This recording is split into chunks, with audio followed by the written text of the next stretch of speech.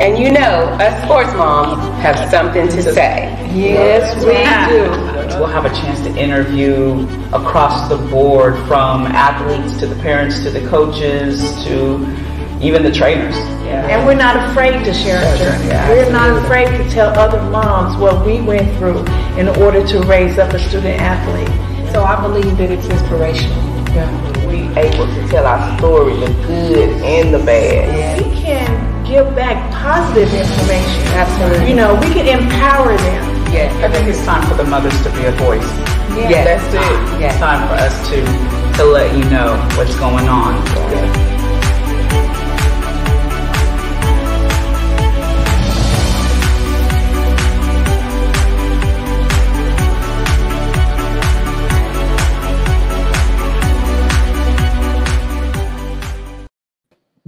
Hey, what's up, everybody? This is your girl, Shannon, at Can We Talk Sports. I am here with my host.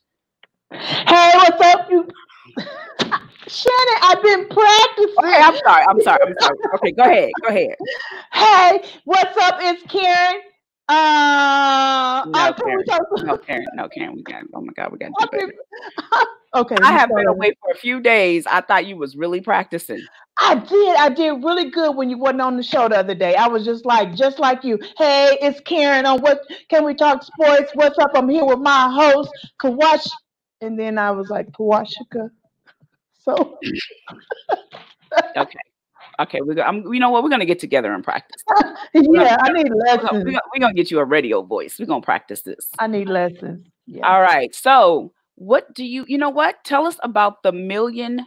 What is it the conference that you're on? It's called Millions Conference. This is my third year, and today is VIP, and so it's for entrepreneurs, those who are, entrepreneur is the new famous, and those who are trying to start businesses, but it has a little church ram to it. We have 7 days before the conference, we have fasting for 7 days. Wow. And the organizer, Tiffany Montgomery, she's really, really strict with who she allows to come on. She don't allow anybody to come on. You have to really be professing and walking in the will of God before she would even bring you on. And so, but these people, all the different people, they come on and tell their story, how they became famous and what products and stuff they have launched, but it's all in one space. So, today was a good day. They did it on a different platform. It's probably thousands of people on the platform. And I was just like, how is she going to pull this off? And so I saw the platform, and I love how it's working. We get to network with other people. And so it's great with technology. COVID-19 forced us to be pulled into that world, to have another avenue to be able to get to people. And so it forced you to change. It was a reality check. You know what I'm saying? Those are the conversations I've sat down with Jordan and Josh and Jay and all of them at the house, Jaden and them. It's like, okay, you got a reality check. All right, what's plan B?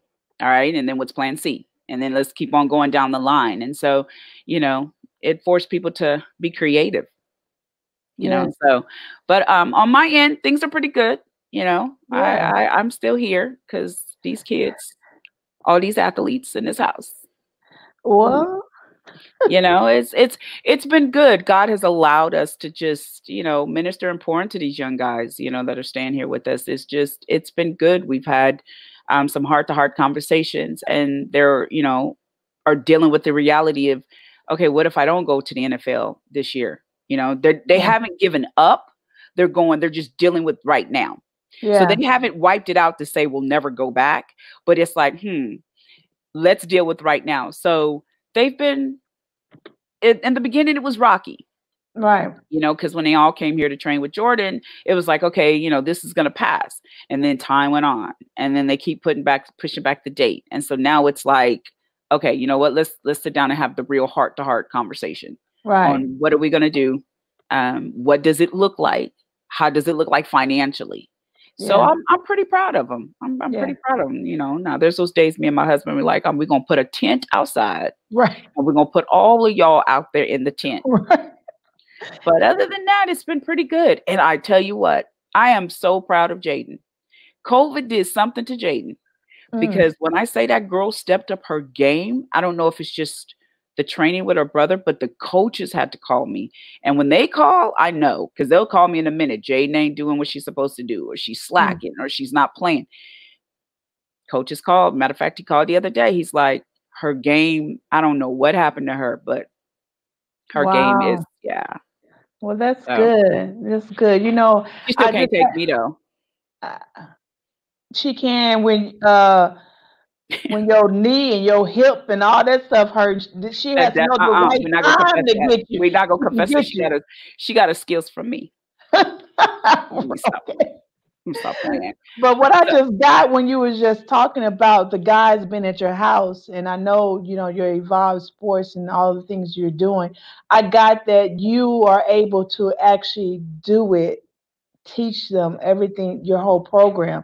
And it's not about them coming to you at a location. You're able to do it right now in your house with the athlete that God has brought in your house right now. You're able to walk through that program, refine it, and get it all together. You're able to do it right now with those boys. So, you know, God has a plan for everything. You know, you just never know. You just got to be able to shift with it. So, yeah. But all right, so we're getting ready. I'm pretty excited about this show. Now, I will say this. I am not responsible for what comes out of our guest's mouth. I was a good girl. Okay. They are family. So anything they say about me, please do not believe them. I was a good girl. No, let me stop. I'm definitely going to ask them, what was Little Shannon like? Tell us some horror stories about my sisters.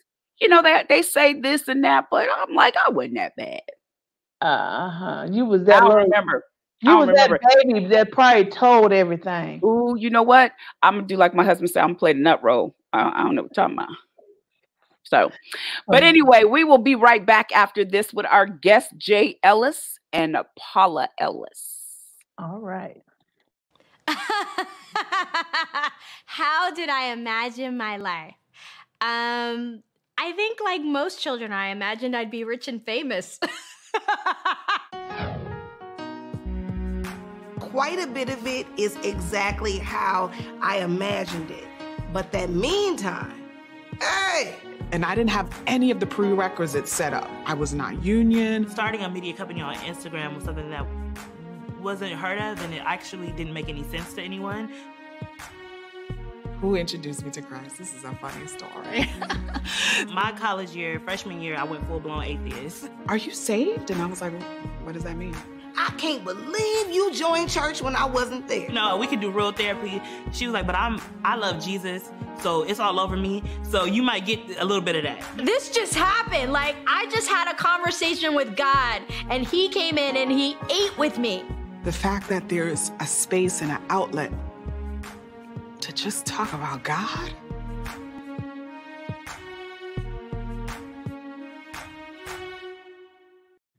Hey, may I say you look very sharp in that suit. Thanks, man. It's good looking. I couldn't let my family down, man. Yeah, my dad is here somewhere. Oh, your dad? Where is your dad? I'm not really sure, but I'm going to tell you something. I told him, there he is right there. I told him that I was going to be on the Jimmy How Kimmel you show. doing? Yeah. He looks good, too. He looks good. He looks great. I told him I was going to be on the Jimmy Kimmel show, and he goes, Jimmy Kimmel from The Man Show? And I was like, no, Jimmy Kimmel from the Jimmy Kimmel Show. And he was like, yeah, him too. They're the same guy. Yeah, they're the same guy. Well, good to see you, and a Ziggy Sagi to you as well.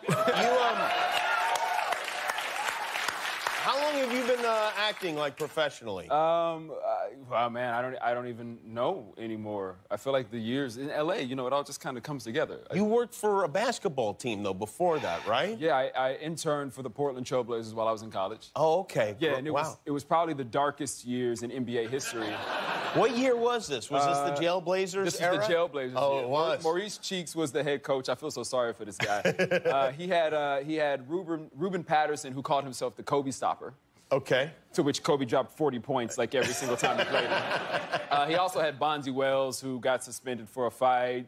Damon Stoudemire, yeah, Rasheed Wallace. It was a crash course in learning what not to do in life. What was your job with the team? So I was an intern in the PR department. So great. Yeah, exactly.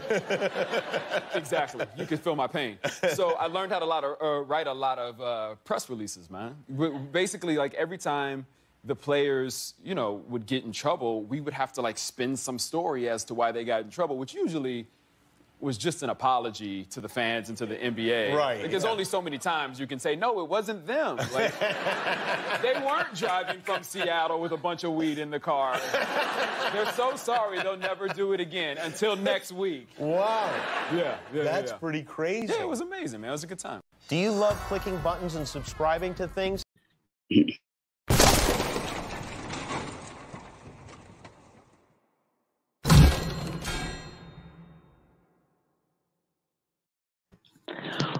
Hey, welcome to the show. Hi.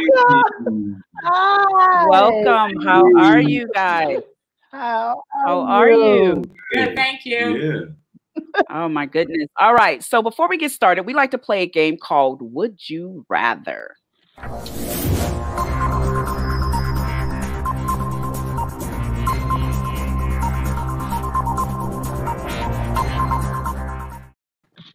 All right, let's jump right in. My first question, I have two questions, one for Paula and one for Jay.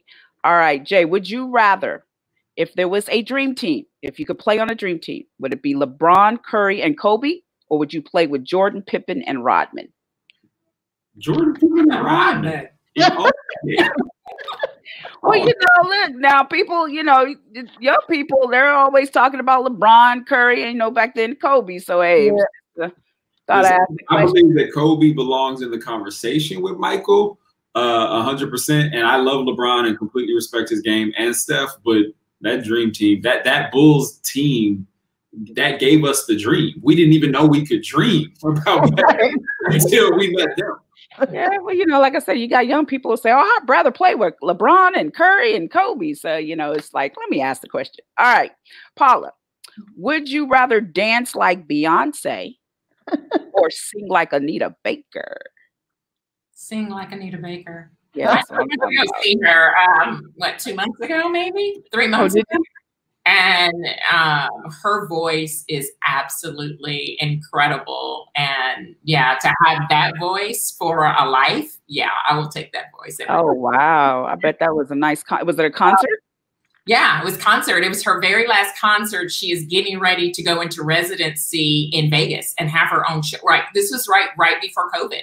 So she was ready to have, she was doing her last tour and then she's going to be in residency in Las Vegas. And her show was incredible. She can sing. I mean, it is so crystal clear. Her voice is beautiful. Wow. Okay, well, I have to check it out. I have to check it out. Now, Paula, we let everybody know that you are Shannon's sister. Yes. So tell us about. I'm the little sister. She's the older sister. Oh, well, tell us something about. As a little girl, tell us about Shannon. Tell you about she was good, spoiled, right? Always got her way. Oh, that's that baby girl. It was the baby girl syndrome. She always told you traitor. She was a traitor. She turned you into my mom all the time. It was. We're going to edit this. Oh, I forgot we lied. We can't edit it. Oh, yeah. Yeah. She couldn't hold her tongue. Okay. Listen. I was little, y'all. I didn't know what I was doing. Okay. I was little. So I'm going to blame it on little. All right. So let's jump right in. Okay. So can we talk sports? We've been talking about since COVID, transitioning and having an A and B plan. And the reason why I wanted to bring Jay on and you guys on is because, when Jay went to college, he started off playing basketball. But somewhere down the line, there was a plan B, right? Mm-hmm. So let's kind of go back to Jay. How did you was going to school, play basketball in high school?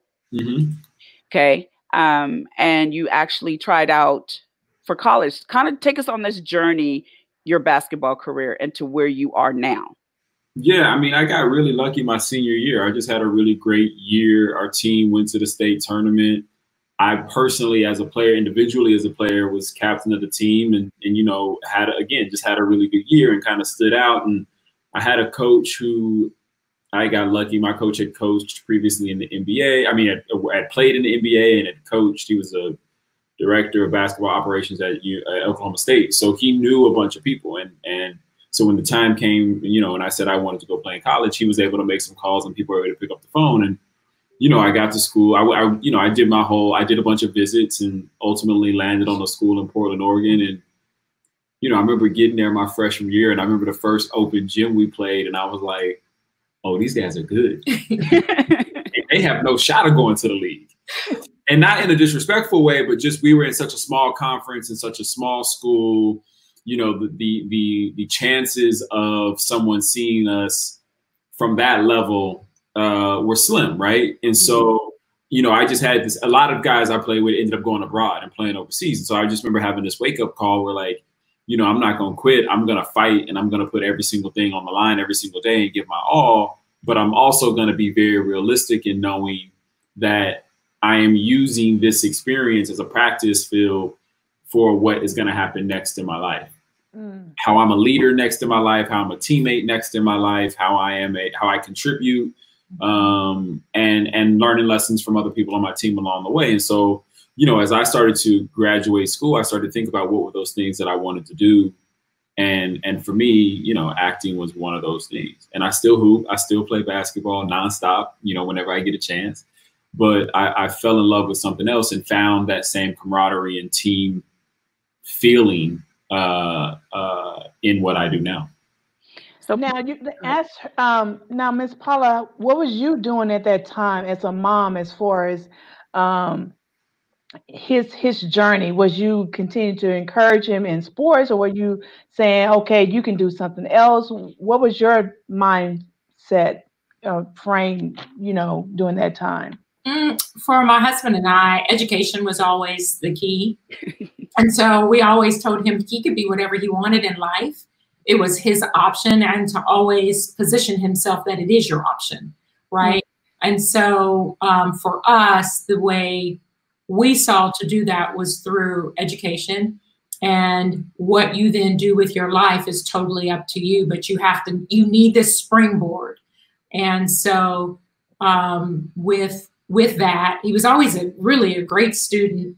So in our mind, we always had rewards that went with the grades. And if the grades ever fell off, then the rewards went away, right? So we were always talking that talk, but we also incentivized it and made sure that he really understood how important it was to us.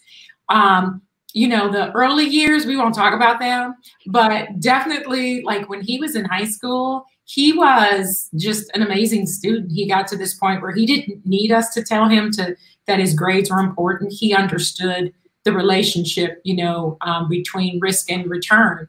And so with stepping out, doing well in his classes, there was always something there that we were incentivizing him with. And then also exposing him. I think it's so important that you expose your kids. And so we were always trying to show him. I remember as a kid, he was in elementary school when I told him he had to pick out his college. And I would buy him every year these books. Back then, there was no internet, right? So we would have these journals that you could buy in the store once a year that had all the colleges in them. And then I would tell him, I wouldn't tell him to pick out undergrad. Do you remember that? I would always say pick out graduate school, because if I say pick out graduate school, undergrad was a given, right? Wow. So I would say pick out the graduate school. Where do you plan to get your master's? And we never had a conversation about going to undergrad, because then that was just always a given. And so we started him on that in elementary school, and he would always be so excited to get those books every year and look through all of college. So we just thought it was so important to plant those seeds early on. And those were the kind of conversations that we had with him. So during this time, did you ever have the 1% conversation? Because, you know, it's only 1% make it to the NFL, to the NBA. Yeah. Jay, did you want to go to the NBA? Is that something? I had dreams like everybody else. I remember writing myself $100 million check. And we framed it. From the Seattle Supersonics. And it was on the fridge for a while. We laminated it, and it was on the fridge, and then we framed it. That's right. And then the Supersonics were no longer a franchise. So my dreams very quickly started to go the other way. I started to realize, like, oh, things change fast. But no, I think very quickly, I I mean, Shannon, you know this. We were in a city where a lot of kids get to go play in college, and a lot at whether it's baseball, basketball, football, hockey, baseball, soccer, even we see a lot of kids from that city go play at very high levels, and we don't see necessarily a lot of those kids make it to the highest level.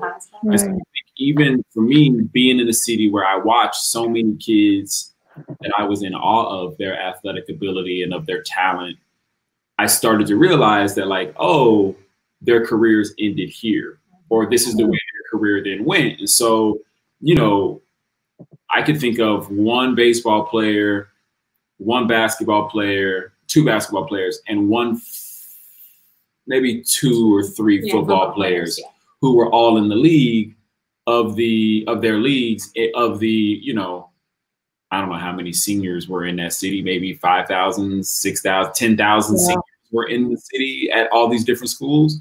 And so I think for me, it was realizing like that target is a hard target to hit, and not impossible, but it's a very hard target to hit. So I know during the time, it's funny, I would hear my older sister tell about when Jay wanted to play basketball, Paula would be out there playing against him. Talking about, you not ready, be fouling him and everything. She'd be out there trying to train him. It was so funny when they talk about it.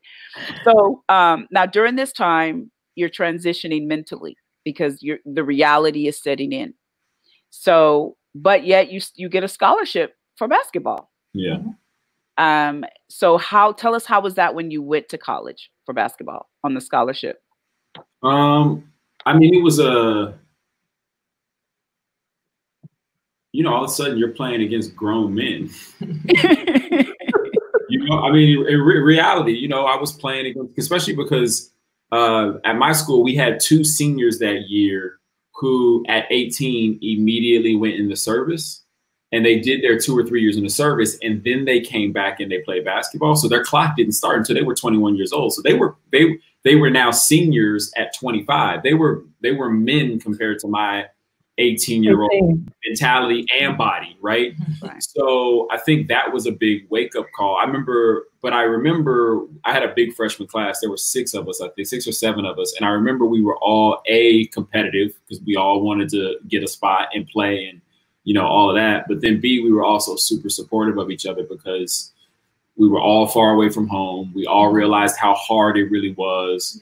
And we knew that, like, we all played a part in some way. And maybe my part was going to be in practice, and maybe next year was going to be my chance to really, make a difference on the court. But I think there was something there where I realized that, like, as much as I'm competing against these guys, they are also my teammates. And so it doesn't benefit me to tear them down in any way or destroy them in any way. You know what I mean? It benefits me to make them as best as they can possibly be so we can achieve a goal together. And then I think in that also, I just started to realize that you can be in love with other things while still chasing this thing, right? You can find things that you're passionate about or care about. And you can still have your tunnel vision on whatever your sport is all you want, but every once in a while you can peek and kind of look at this other thing and say, oh, that thing kind of attracts me. And I think about it, I think the thing for me that made me realize that, there were 2 people that made me realize that. One was Wayman Tisdale, R.I.P., because he came out and won a Grammy as a jazz musician after playing the NBA. Right. And a lot of people don't know that Wayman hit like 83 points in college with no 3-point line. Right. So Wayman had another love. Although he was a fantastic basketball player, he had another love. And then the other one for me was on the business side, and that was Barry Sanders. He used to own a black bank in Tulsa, Oklahoma. And all I could think about was Barry Sanders breaking Russian records, but here he was in a bank. And so it made me realize that, like, even athletes who love what they do and are at the top of what they do have other passions and have other things that they love. Yeah, because it doesn't last forever. The sport doesn't last forever. Go ahead, Karen. Now, you were saying at that time you was peeking over and seeing another love. Now, do you think that was up to a parent to expose you to another love, or was that more of you as a person? Because I say that because as a mom, you know, sometimes our kids sports become their identity, and we don't expose them to anything else other than sports. And so I was one of those parents. I didn't expose, and so my son is challenged of finding out what else he loved to do. But you said, you know, you were able to peek over. So did your mom help you with that, or you just had that desire looking over to do something else? I mean, I think it was a little both. I think it's a little nature nurture. I think who I am as a person, I'm naturally curious. So I think that's part of it. I like being a student. I like learning. So I think there's also that. So for me, that applied to both X's and O's and looking at playbooks and studying my opponents as much as it meant, like, you know, looking at other things and studying why, you know, this person did this thing with their career in banking or in industry, or was a titan in tech or whatever it was. I think I was naturally kind of curious to that stuff, but I do think some of the exposure helped, because I think my natural curiosity to some of that led my parents to say, oh, there's other things out there you can go see. Like, let's take you to Dallas. Let's just get you out of Oklahoma. Let's take you to Dallas so you can see what another city looks like, what a big metropolitan city looks like. Let's take you to New York. Let's take you to Chicago. Like, let's just do these little road trips and take you places so you can see what other things look like. But I think, you know, I do think that, you know, I don't know if your kids were like this, Shannon. I know the boys have kind of been like this, but like, I did karate, I did baseball, I did soccer, I did basketball, I was in a band, because I was trying to figure it all out. And I think by the time I got to my early 20s is when I started to realize, at that point I was on my own in finding it, but I felt like I had been equipped with the skills of knowing that there are other things out there, and B, you can go look for those other things and try them and see if they work and if they don't work. Because I don't think the one thing is the thing. You know, sometimes it's like dating. Sometimes you got to try 4 or 5. You know, sometimes. I mean, I'm just saying. I'm not saying mine. Look at it. I'm not gonna touch that conversation, y'all. I'm gonna keep it right here. No, but you know what? You're right, because even during this COVID, we're realizing and meeting young men who are mentally, they're depressed because no one showed them other avenues. All they knew was football, or all they knew was basketball.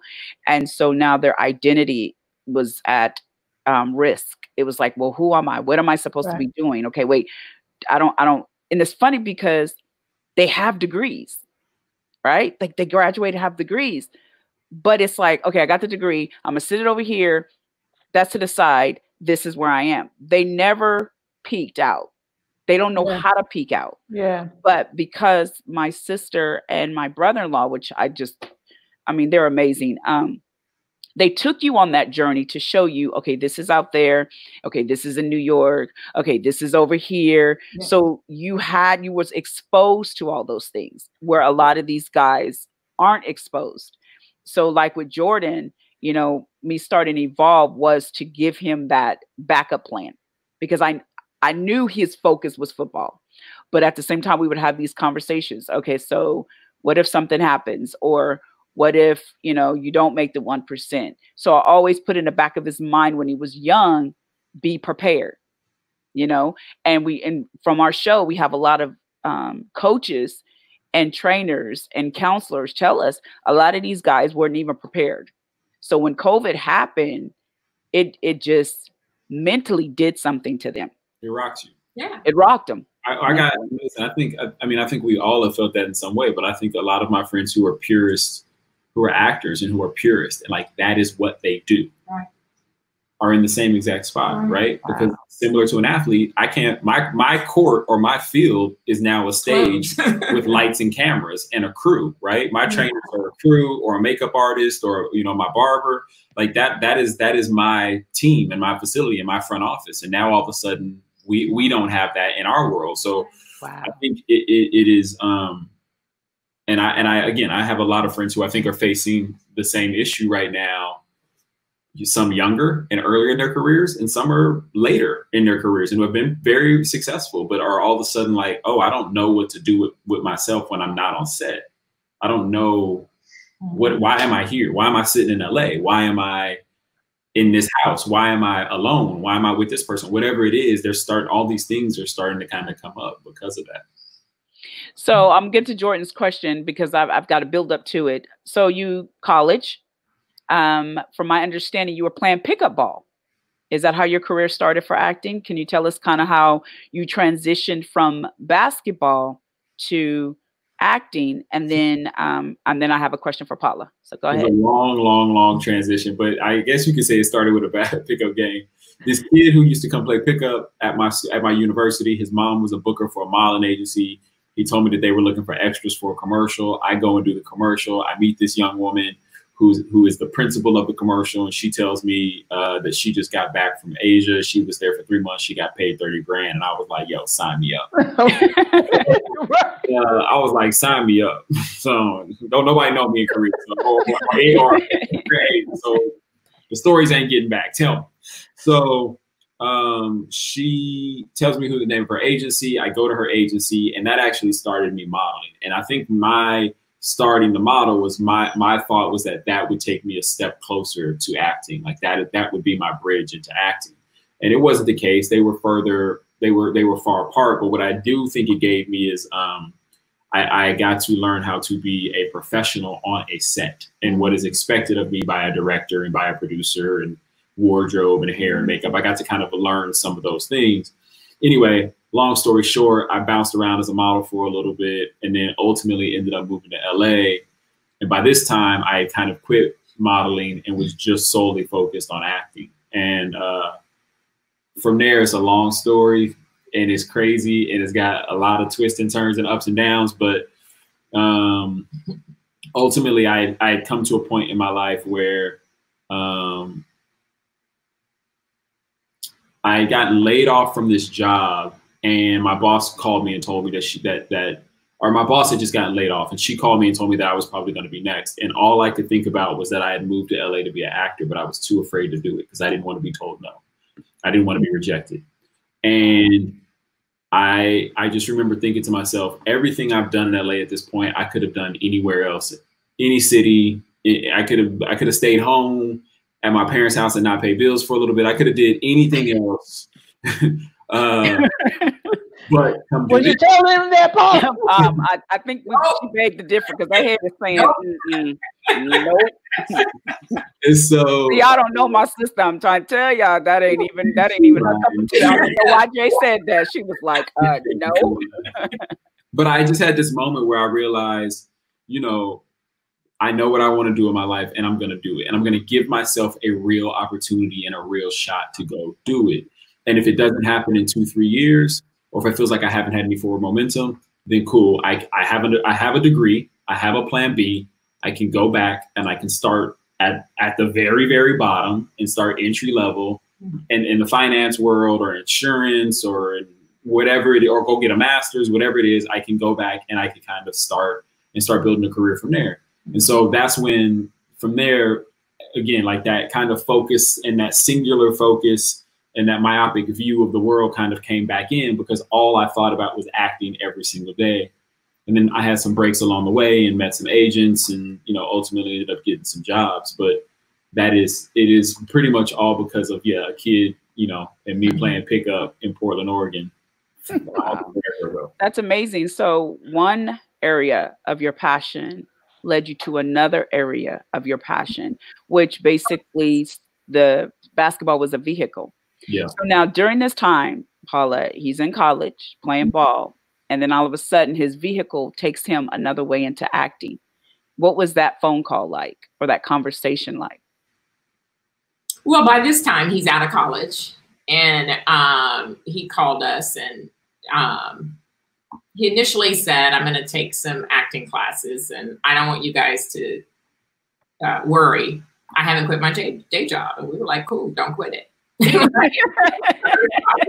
are his big, like, we are down for our son, but don't quit your day job. Like, that's life. That's the hustle, because if you want it, you'll hustle for it, right?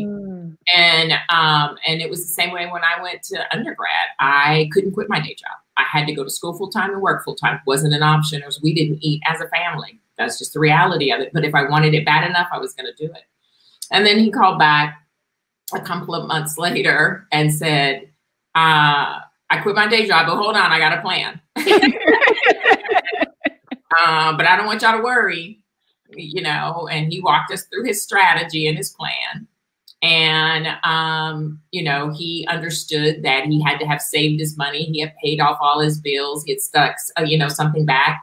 He sacrificed. He moved into a smaller place. He sold his car. Like, he did a lot of things to try to give himself running room, right? You always have to have running room. That's the challenge with these kids today. They are literally intoxicated and drunk off of social media.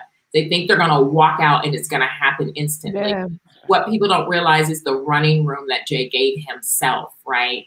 And on that runway, there are rocks on the runway. Just because you're playing, you don't think your plane hit them. There are some potholes and there are rocks, and those are all the things you have to experience. And so, you know, we've always let him know that we are supportive of him and that we believe in him.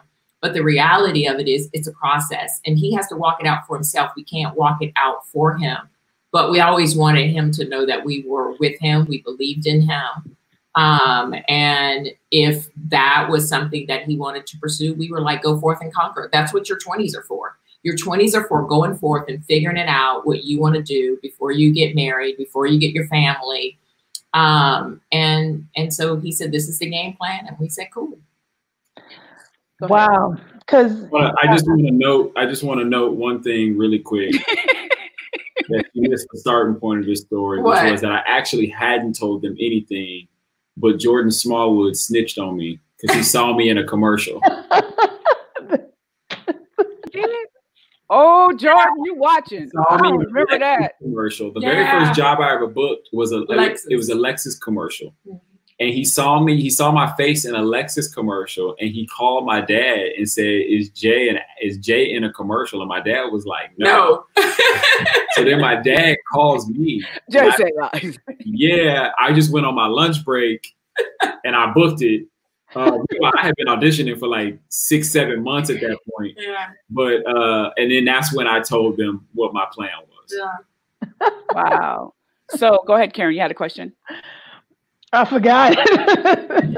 So now during all this journey, acting, now watch this vehicle. So the vehicle starts with basketball to college to acting. Then it actually connects my sister, right? Yes. And it drives her into, because Paula's she's very creative. You know, when we were young, it's funny because when I moved to Tulsa, she used to always send out blogs to family members, and it would be a word of encouragement. She's very creative, and she wanted to be a fashion designer, could sew. There's nothing Paula could do. So I was the athlete. So our older sister, she was drumline. She played softball. Paula was more the model, the fashion, and, you know, I did all the sports. So during this time, my sister now is working in corporate America. You know what I'm saying? She's up there in corporate. So Jay goes to acting. I mean, gets into being an actor. But now the vehicle, it's funny because it had her in it, right? It's funny how God set things up. Yeah. So the vehicle kind of had her in it, which now she moved to LA. And so at that moment, tell us about the aha moment you had when you left your job and went after your passion. Well, it wasn't that I was going after a passion. It was finance was a passion, right? I always saw myself as a C-suite executive. You could never tell me I wasn't going to make it. I knew that I would hit that mark, and I did, because God had showed me when he told me was it time to go back to undergraduate school, and I did. I always knew that was going to happen for me. One of the things that drove me to want to go back to school as a young mom was I wanted to be able to demonstrate to Jay what could be. There had been no one in our family that had graduated from college on my dad's side, my mom's side. None of if you can imagine, all of our cousins, there had never been a college graduate. And I was determined I was going to be the first. I wanted my son to see me do it. I didn't want to stand in the background and tell him. I wanted him to see it. And so, and I knew that God would use it. He told me he would use it. And so finance, God blessed me with this amazing career in finance. And he had told me that he was going to call me out of finance And I didn't know how he was going to do it. And literally the opportunity of me leaving finance and Jay asking his dad and I to consider relocating to LA was happening. Wait, oh my God. The family. Oh Lord. We were having these conversations at the same time, but lo and behold, we had just came out here to be with him that June.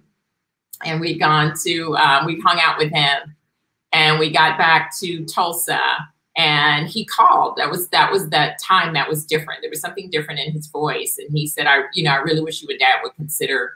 And we had always had these conversations when he had gone off to college in Oregon. He was like trying to get us to move to Oregon, like move to Oregon. And we were like, no, you're young. You don't understand. Like, you're just starting and we're in a different place. But this particular conversation that we had after we got back from LA that summer it was different. There was something different in his voice. And I remember he said to me, he said, Mom, I know I can do this.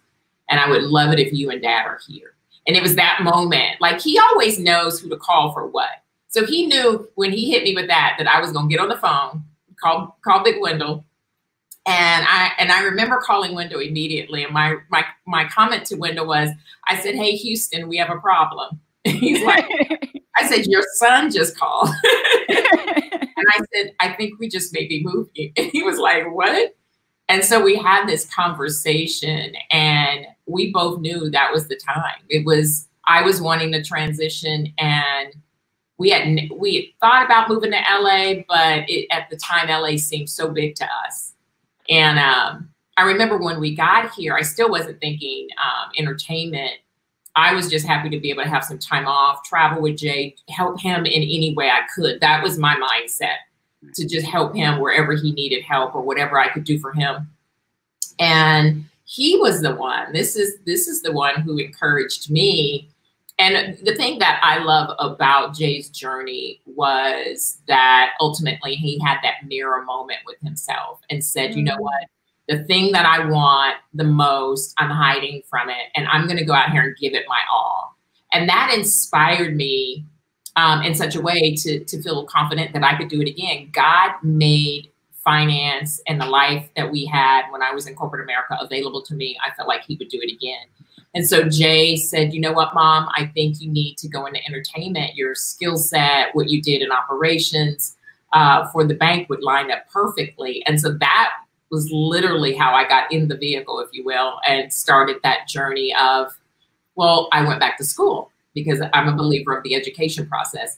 And so I started taking classes and as many workshops as I could. I started bartering on my services. I was like, if you let me have access on your set, I'll do your accounting books at discounted rates. And here I was. And see, I was a COO and it didn't matter. I had to start from the bottom in entertainment. I had to start all over. I mean, I was like, I'll PA for you. I started the bottom. It didn't bother me because I understood I did it once and I could do it again. And so that was kind of how that journey started. Yeah, I remember, Jay, you said something about Mom was in the kitchen singing, started from the bottom. Now we're here. So this journey it's actually a beautiful journey.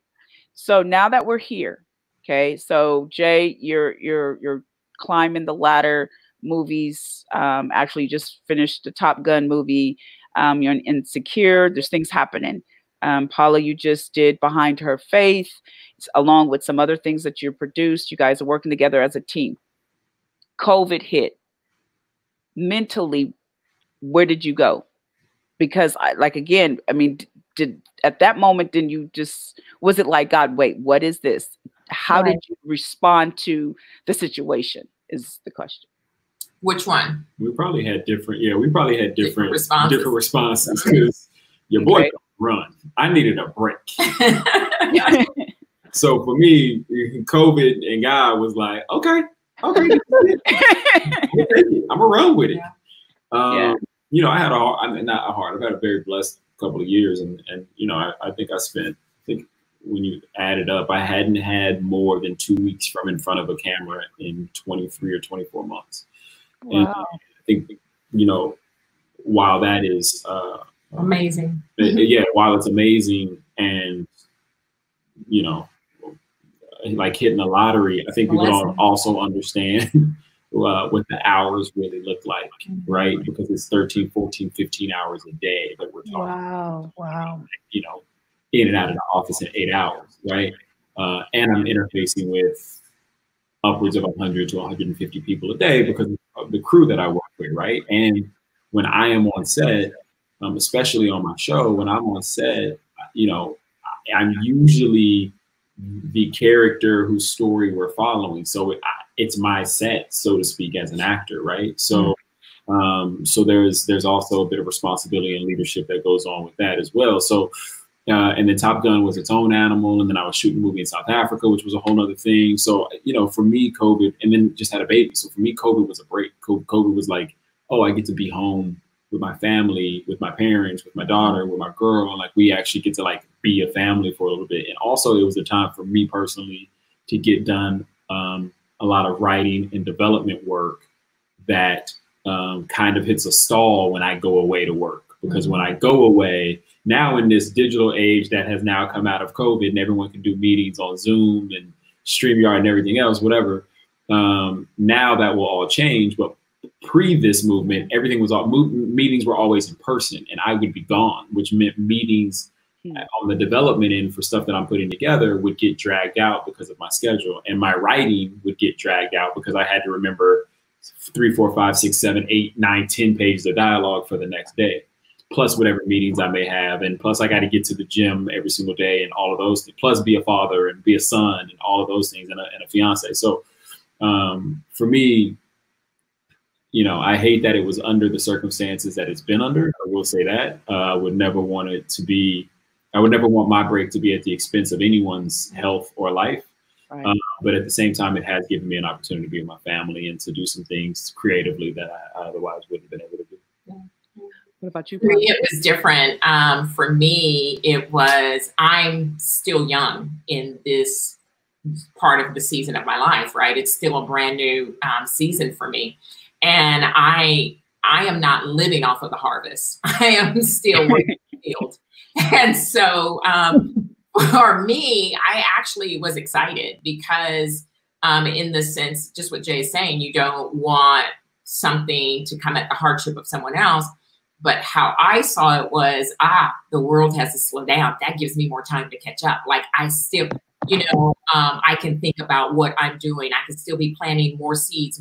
That's how I process it. So in every single, you know, in every single opportunity or in every single challenge of your life, there is an opportunity. It's up to you to claim it, right? Out of a lemon came lemonade. And so out of a lemon came lemon tarts. Out of lemons come an amazing salad dressing. It's up to you to claim the opportunity. And so that's my thing is, I'm excited. I'm out here. I'm working on projects. I'm pitching projects. And I'm excited that I love the digital space. And so what's happening now is there's a lot more interest. There was interest in digital, but it has totally changed. And so I'm trying to figure out how to maybe position myself specifically in the digital space because I love the streaming aspect of it. I love the style of docuseries from a storytelling. I like, you know, in this season of my life, things that are true, that are representing someone's journey is very important to me. And so, again, I saw it as an opportunity. So do you feel the choice of your career from the beginning helped you become as broad as you are now? Do you know what I'm saying? In other words, it's like you've had to, Paula, so you've had to, in your career in the banking, you've had to move quick, fast, make decisions. So your choice of career actually prepared you for this, would you say? Yeah. You know, I tell people I mentor like maybe 10, 12 young women here in LA, and they're all the ages of maybe 26 to about 35, right? And the thing that I'm always telling them is every seed that you're planting today is going to show up later in the process. So don't worry about it. You know, it's going to be there, and you're going to look back and go, oh my God, I can't believe it. Yes, I can use that. And that's what my journey was like, right? I learned in banking, in finance, I learned how to sell money, how to negotiate, how to pitch, how to stand up a company, how to scale, how to hire, how to fire, and how to direct. Literally, you're directing people in finance. I'm doing all of those same things. What's different is my widget may be different, but I'm doing and I'm using all of those same skill sets, maybe a little different perspective. But all those things, that foundation that I learned from a finance standpoint actually makes me even stronger now, because so many people come to this industry and have no idea that it's business. They think just because they have a creative idea, it's just going to happen. And the reality of it is those are all the people who end up going home and they don't make it. This is called business for a reason. So it's not enough to be creative. You have got to understand business. And ultimately that no matter whether it's a television show, a movie, a digital series, there has to be a return on the performance, right? Wow. And having that understanding and mindset and coming here, it makes me be able to run faster than the person who is just coming here and starting as a producer, director. So what would you say? Now you guys work together as a team, right? You guys. On some projects. He does projects on his own. He has other business partners. So do I. And then there's opportunities that we collaborate on for sure. Yeah. Okay. So now for someone that's watching, whether it's an athlete, because usually majority of our show is athletes watching. What would you say to them now, Jay? And I mean, what advice would you give them, an athlete? I would say, I mean, first of all, know that whether you run or catch, run with or catch a ball or throw a ball for the rest of your life, whether you do it or whether you don't do it, the skill set that you're learning as a teammate and as a contributor, in knowing your place on a team and knowing how to lead and knowing how to support people is something that you can take forward, right? The second thing I would say is don't be afraid. But thinking of finding something else you love or thinking about a plan B does not mean that your plan A won't come to fruition. And it doesn't mean that the thing that you love the most won't happen. It just means, you know, I would venture that whoever your favorite athlete is in your given sport, once they've achieved the success that you want them to achieve, or that you want to achieve rather, my guess is that's when you see them start doing other things, right? All of a sudden, Russell Westbrook is the creative director for True Religion. All of a sudden, wow, Jordan is playing golf. You know what I mean? Like, and probably was not thinking about golf while he was at North Carolina. But very quickly in his career, he all of a sudden became in love with golf. And I think that there are opportunities for you to find other things that you're passionate about. And that could be, listen, if all you do is play Madden or 2K or NBA 2K, maybe you want to be a video game developer and you don't even realize it. Can we edit this out? Twitch, watch you play, but be an actual developer. Maybe there is an opportunity for you to go learn how to put video games together. And that could be a real career path for you. And not only that, but your skill set as an athlete will help you once you start working for EA Sports and you have to work with athletes who are wearing motion core to actually be in these games, right? Or, you know, I've talked to Jordan about this before. Like, I believe, you know, in my business, the agencies, some of the bigger agencies also represent athletes. And sometimes they represent athletes specifically for their given sport, and sometimes they represent them because they have businesses outside of their sport. But one of the things I always say is, like, those agencies a lot of times are looking for former athletes, because who better to go recruit a kid to come to come let me be their agent than someone who knows how to speak their language, than someone who's got the same swag as them and bops their head the same way when they walk down the street, right? Like, there is, but that is just the relationship, but that is just the skill of A, being a good teammate, but B, you what you don't realize in your camaraderie in the locker room is that you have an offhand and an ease and a way of speaking with people that a lot of people who grow up in these mail rooms don't have. And you start in, you know, and just are on the agent track that they don't have. And because you have that, you have something special that will help you excel if you learn how to use it. You know what I mean? Again, in that specific field. But, you know, again, I would just say that, you know, don't be afraid to have a hobby, to find another passion. And, you know, on that one day a week when you're not in the gym and you're not in practice, take it up, read a book, go to class, whatever it is, you know, figure it out. All right. So Jordan wants to know, what was your mindset moving to LA, and how many no's did you get before you got yeses? I mean, my mindset moving to LA is that I was going to be the Fresh Prince. I literally got a job in Beverly Hills. I'm not y'all. I literally got a job in Beverly Hills because my thought process was, oh, this is where all the agents are. So if I'm just here every day, one of them is gonna find me and be like, where you been? Like, what took you so long to get here? We got movies, we got TV shows, we got commercials, we got endorsement deals. Where you been? That wasn't the case. Hard reality check, huh? It was a hard reality check. And, I was young and I was wilding out. And I think, any city, it's a lot of opportunity there. And I think it is very easy to get distracted in that city because of it or in this city because of it. And I think I was very, very focused on that. And then what happened for me is as rejection started to come in, as those no's that he's talking about started to come in, it put little chinks in the armor and it made me feel insignificant and it made me feel small and it made me go find acceptance or yeses in other places, whether that be out in a club, whether places that weren't ultimately helping to my career path, right? Wow. And so, they say that the average actor hears no 700 times before you get the yes that changes your life as an actor, the big yes. And that's, so not you get one line on a TV show or maybe you do, 3 scenes on a TV show. It's like you're a series regular or you booked a movie and that financially it is changing your career because people in the town will look at you different, but it's also financially changing your life. They say that's about 700. I would venture to say that I probably had like 2,000 before I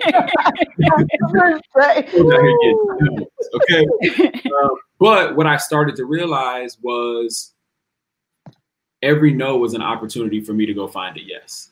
That just meant that like, okay, cool. I'm not meant to work with you right now, but I'm meant to work with someone right now. So I'll go find the person I'm meant to work with right now. And I'm very cocky. And so this is probably, but this is the athlete in me. And I go back and I say, it's cool. You'll be back. You'll come back around. There's nothing wrong with that chip. You know what I'm saying? Because I've seen players play with that chip and they either win a championship, the Super Bowl. So, I mean, if that chip kind of helped you, you have to have it. You have to have it. Now, it's not a chip where you're it's not arrogant or think you're right, but it's I'll be back. Believe in you. Yeah, I'll be back. Whether I got to go figure it out, take a couple more classes, but I will be back. So it's a different kind of determination that I think even in athletes, they get mixed up.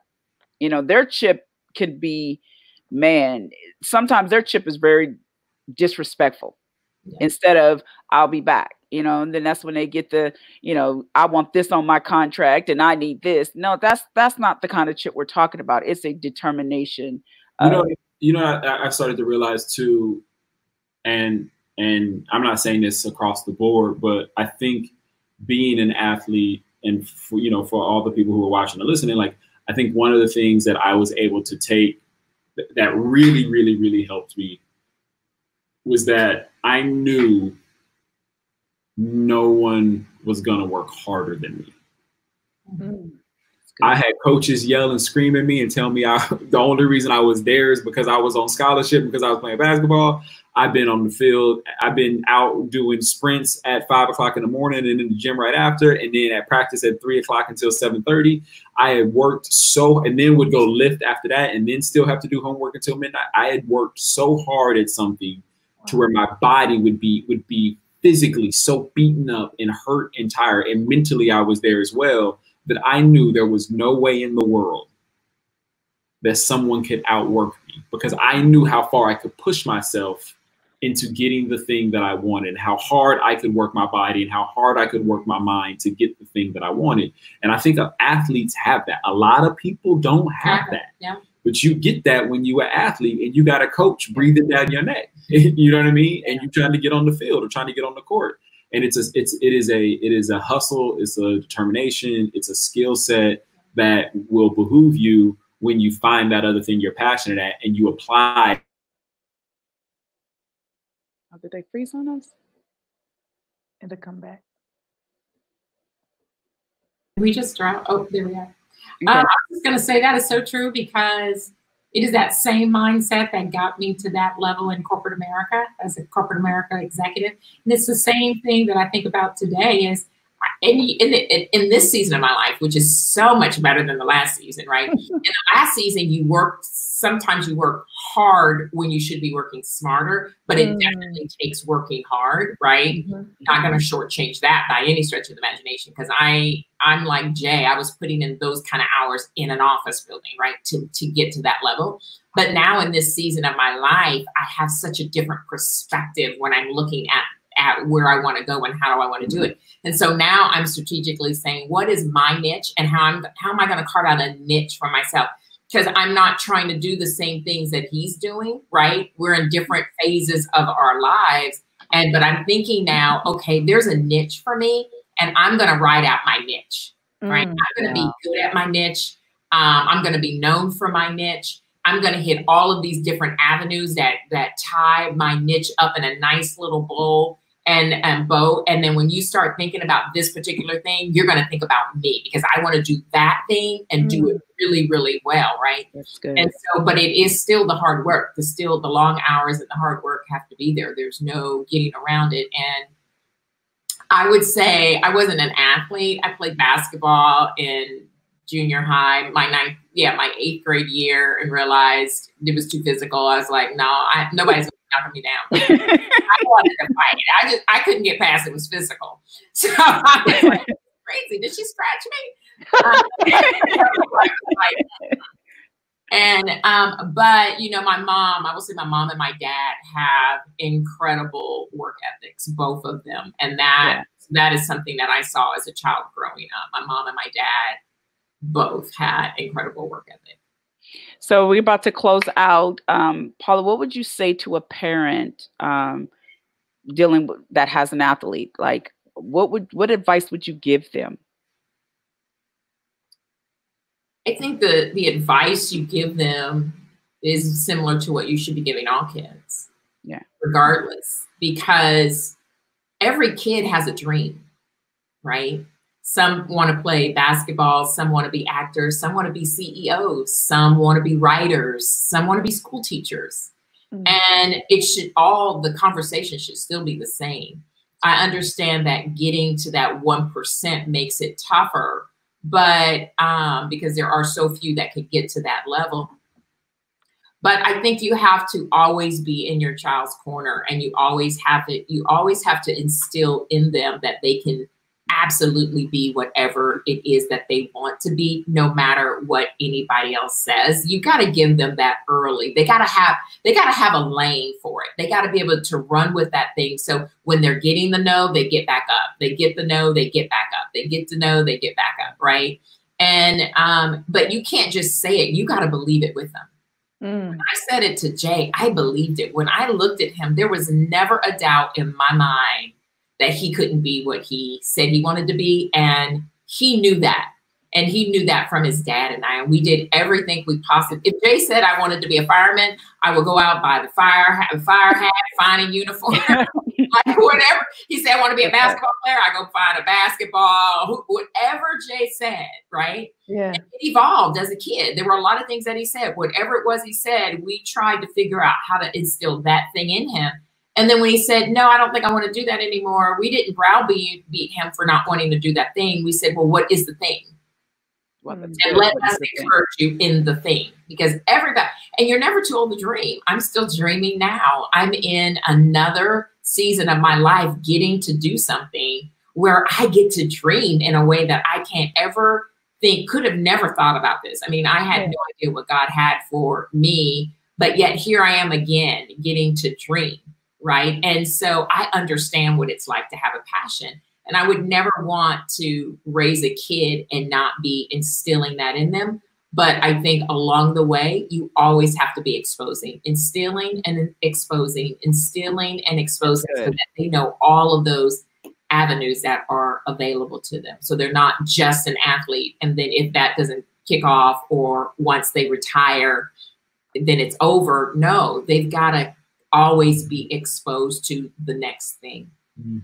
It's very important. You know, that's the thing that I would tell Jordan and them is like, okay, you have sports, but look at all the opponents connected to sports. You have the coaches, you have the physical therapist, you have the trainers, you have the camera crews. So it's like, you can still be a part of sports, but look at everything and everybody that's connected, you know? So Jordan's like, you know, I think I want to do I want to do personal training. So he's actually talking about going to school to get certified. So I'm like, see, that's connected to sports. So I know, like for Christopher, I make him play football for the mental part of things, because when he got in 7th grade and he played football, his grades actually came up to an A, that they put him in college classes. So I don't know, somewhere between that discipline on the field, knowing you have to keep your grades up, did something in the classroom that it advanced him. Now I told him, I'm not asking you to be famous, but I want you to play, because mentally it's a coordination. So, but he wants to be a scientist. So it's like, okay, well, you can look at, you know, doctors dealing with sports and figuring out science, you know, anything dealing with sports, or just however you want to do it. But I believe that it's always good to have that conversation. And we always say it on the show, to give your kids, like you said, another option. Yeah, take them out and let them to see. It doesn't always have to be sports, right? He could be an MD. Right. Yeah. It doesn't always have to be sports, but it's like, because we get so many sports questions, and we have those moms that see the little Johnny. I always say it on the show. Little Johnny could throw the football. And then all of a sudden she's like, okay, little Johnny gonna buy my house, my car. And so she just pushes him to, that's all you're going to be. We've seen him. We've had conversations with him. I've seen it growing up. I mean, dealing with Jordan, you have parents like, this is who he is. This is what he's going to do. This is my ticket out of here. And so then when you see him, he gets in trouble by 7th grade, 8th grade. He's got a nasty attitude. Coaches can't deal with him. And then everything falls apart, because there was never you're bigger than a sport. This is not just who you are. So, you know, this was really a good show. I wanted to show how you started with sports, but your vehicle didn't end there. It took you a step higher. You never gave up playing. You passionately loved to play, but it opened another door, and you were okay with it. It was okay to transition. Yeah. I think that's what I want people to see. It's okay to transition. It doesn't make you less than, because the sport is not who you are. It's your vehicle. And when you were young and you realized this is a vehicle, okay, let me peep out here. Okay, you know what? I like that over there. But yet you still kept playing, but you still kept looking out. And then Paula came in as parents and going, okay, this is A, B, C, D, and E. You know what I'm saying? You laid it out, but then at the same time, you're like, well, we still support you. So if you want to play, I'll go get you the gear. I'll go get you the basketball. I'll go get the goal outside. But at the same time, I want you to see this list. I'm going to take you to visit here. I'm going to show you this college, and I'm going to show you these opportunities. And then I'm going to let you see what I do. So it was good. Yes, Paula was the first to graduate. Jay was the second. And Dominique, my niece. Dominique, that's right. That's right. Dominique was the second, my niece, to graduate. Jay was the third, and Jordan was the fourth. Yeah. All right, awesome. Yeah. So, I like that Paula was. She let her. You know, sometimes we don't let our kids go to bump heads and to live out their path. You know, we can only take them to a certain spot, but we have to be willing to let them go. And I was able to see that. That's what she did, because she's like, you ain't coming back home. Oh, listen, Paula tough. Look, my daughter went down there, and Paula coming to me, she ain't coming back. She too wimpy. She ain't coming back. I said, oh my God. she was tough. And it's funny because it's not just Jay. She's like that with her niece and nephews. It's like, no, you whining, girl, you ain't coming back. Because look, y'all, I know Jade go get me. So Paula called me. Dominique. Jade is on the floor rolling around. Paula calls me. She go, look at this. Paula's cracking up because Jade was talking about her stomach was hurt. And she, oh, well, my mama, right? So Jade was crying. Paula go, look at this. And she's cracking up laughing. Paula's tough. Paula because she wasn't really sick, y'all, just so we know. No, but the sympathy, you know, she's tough. And then there's the loving moments, but the toughness, it mixed together. And so you see Jay because of it. But yeah, it was funny. So my Jaden is like, I don't know if I want to go back and visit. I say, yeah, good luck. Yeah, she let you come back. So right. But anyway, this was a great show. I want to thank you guys for joining the show. This has a lot, Karen. What you think? It's been good. I think I'm glad that athletes and moms are able to see the other side, you know, life after sports. It's okay. There is life after sports. You know, God still has a plan for you. And so you just have to be willing to make the turn wherever he's leading you. And so I love Jay's his story and it's awesome. Yeah, it is. So I think they froze on us again. So anyway, this is your girl Shannon at Can We Talk Sports. This has been a great show. And I am here with my host, Karen. Y'all, I promise I'm gonna practice with her. Wait, oh, she doing all of this and all of I'm gonna practice with her. Karen. All right. We talk to you guys later. Bye. Bye. Share the video.